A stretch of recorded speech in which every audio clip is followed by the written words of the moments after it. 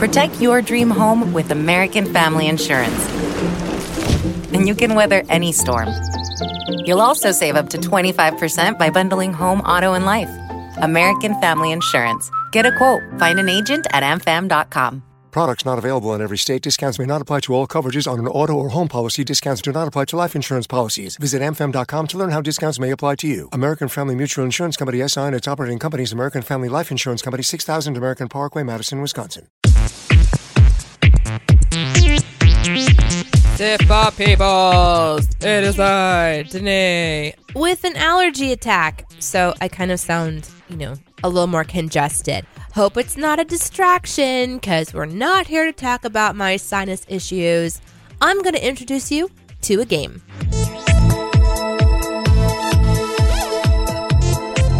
Welcome back to the second episode of D-Yay or D-Nay, a Swift mini episode on app gaming, where I take you on a journey of app adventure. Hooray! I don't know. Maybe just imagine some clapping and things like that. Hey, how do you like the show? Are you enjoying the show?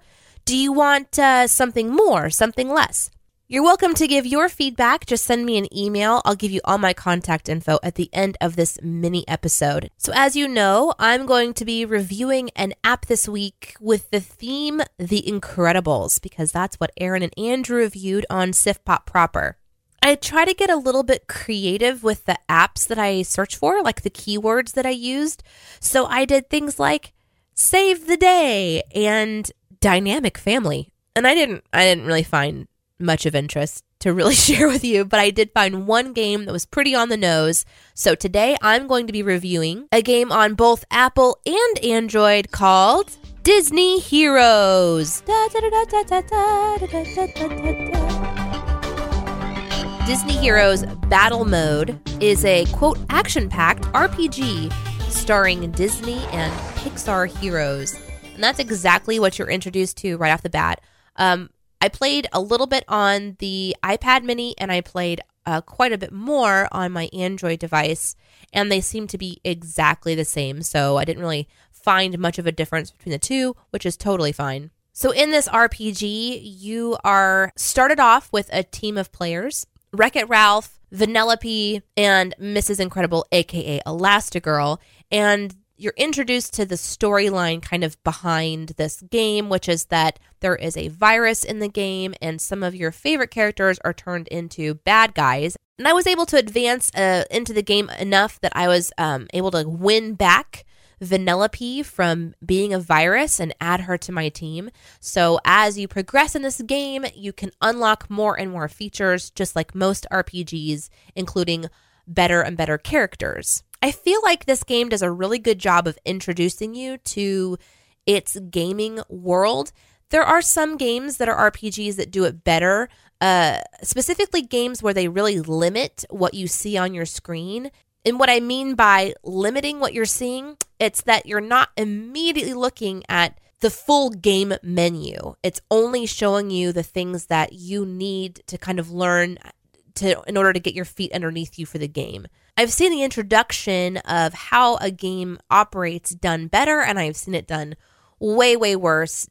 This game does a pretty good job of it. There's this whole tutorial part to it and big arrows that point exactly where you need to click, and there's pink exclamation marks when you're ready to, level up your character and things like that. So there's some prompts that help you to know how to interact with the game, but it still starts off with a lot of stuff kind of like right in your face. And of course, it's just going to take time to get to know what everything is. And I'm the kind of person that wants to know everything. So it was a little bit frustrating at the beginning because it just is like, well, what does that mean? And why is this here? So that was kind of a nay for me. Another nay right off the bat for me is realizing that this RPG is not one that you have any control over. So let me explain that a little bit.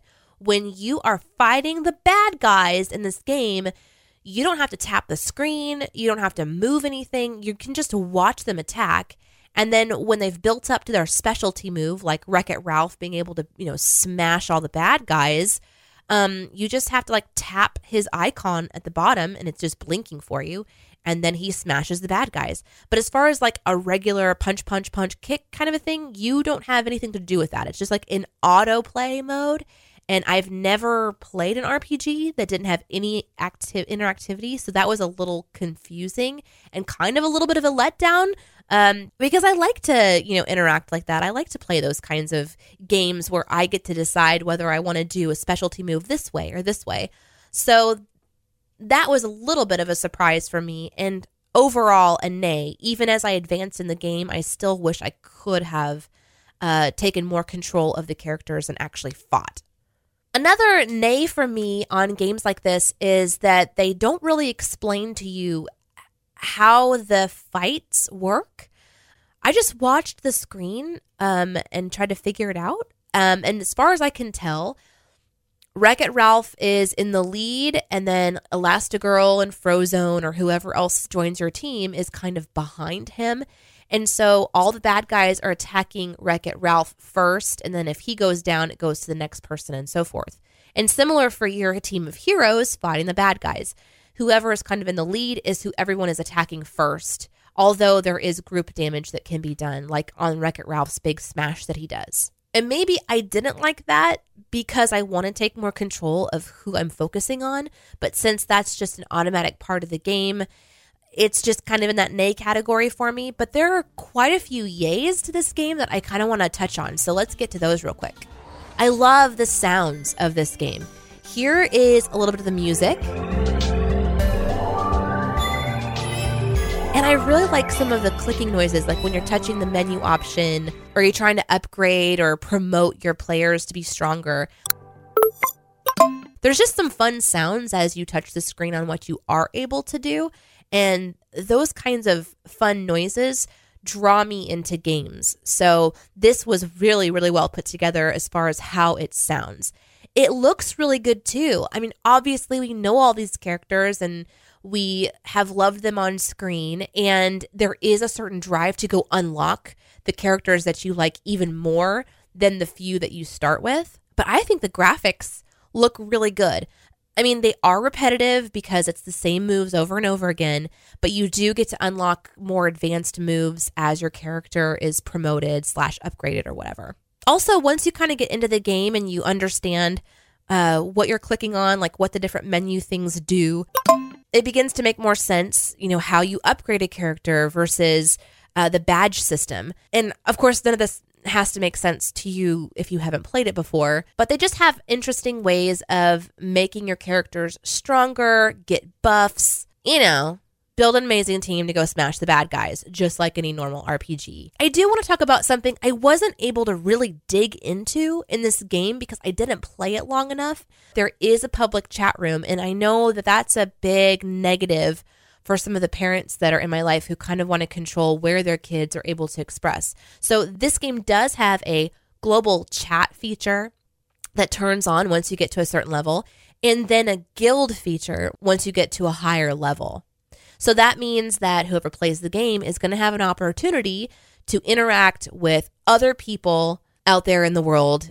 I chatted around in the global chat just a little bit to see kind of how things operate in that realm, just completely out of curiosity. There are censored words. Somebody was talking about sexual orientation, and the word sexual was, deleted from the screen. Like it had like a little X over it that said censored. So there does seem to be that built-in feature to kind of protect from language, but certainly you can read context clues, and people can be trolls and jerks and bullies, just like in any global chat room. The room seemed to be policing itself pretty well, though, and if there was somebody who was being more negative or just being silly and being troll-like, you can easily block people. And so I experimented with blocking people and adding them as friends. There is a private chat feature on this game too. You can private chat with just your friends, or you can open up to be able to private chat with anyone. I don't like thinking about people using a game that's aimed towards a younger generation to have nefarious conversations, but this certainly has that ability to happen. And so it's something that I would just be aware of and take note of. For me, though, of course, I don't mind trolls and all this stuff. Like, I've been gaming for so long, that stuff just bounces off of me. It doesn't bother me at all. But here's something that did happen, and if you are a gamer like me where you really like to get involved in like leadership and guilds and all of that, there was somebody that was in the global chat who was pretty well recognized. A lot of people were like, hey, Queen Vanellope, you know, they all knew her or whatever. One person asked her, what happened to the guild? And she said, oh, a lot of drama. I don't even want to go into it. And this immediately triggered me. I have enough guild drama with Clash Royale. I am the leader of my clan, Y or Die. This is my number one app that I play the very most. I spend the most time in it. I have managed clan mergers and clan splits. I thrive at making a great game for a lot of people to play. And I work really, really hard at it with my co-leaders. Call me geeky or whatever, but I really thrive in that area and I'm a really good gaming leader. And so I kind of naturally just progress into that direction. And so as soon as this game showed the potential for there to be a guild, to be a group that can help advance you in the game, I'm like, I can't. I can only manage one. If I'm going to have clan drama or whatever, it's going to be Clash Royale. I only have room in my gaming library for one place that requires me to invest in more people and try to work with others. So it could be a big yay for you in this game, but for me, it was actually another sign. Nah, I'm not going to be investing in this Disney Heroes world. Overall, though, I feel like this game has a lot of potential. I read through the comments that were left for the developers on Apple and Android, and one of the most common complaints about the game is that to unlock, better characters, you have to join a VIP section and pay real money. So there were complaints about only being able to go so far in the game before you really have to spend your own dollars. And that could be said for a lot of games, but it seemed like some people were really disappointed because they wanted to unlock specific characters. Overall, I think I definitely recommend at least trying this out. It could be something, worth your time. It's obviously developed really well. The graphics and the music and the type of gameplay is just unique enough that it might keep your attention at least through, the introductory levels. If you try out any of the games, I'm kind of curious what you think. So be sure to send feedback. You can email me or tweet at me. But before I give you that information, just a reminder that we only have a few weeks left before this mini series is over, and the winner will be chosen for our giveaway. So we're being sponsored right now by Centricity Music, and you can enter to win the prize package by going to siftpop.com/giveaway and read all about it. This weekend, Aaron and Andrew are going to be reviewing Jurassic Park, so I'm really excited to figure out what kind of game will go along with Jurassic Park. If you have a game suggestion for me, or if you've got feedback or questions, you can tweet at me at Danae Says, or you can send me an email. Danae at studiodna.media. That's DENEE at studiodna.media. Thank you so much for downloading and listening to this little mini series. I'm going to give you one more quick little bonus one before I wrap up here. In one of my random key searches, I came across this really ridiculous game on an Android device called Save the Bunnies. It's simple, it's weird, it's quirky, and it's right up my alley. So I've been playing it mindlessly off and on, and I'm curious what you think. So go check it out. It's totally free. You'll know you got to the right one if you see chainsaws coming down from the sky. So yeah, that's all I'm going to tell you. All right, that's it for this episode. See you next week.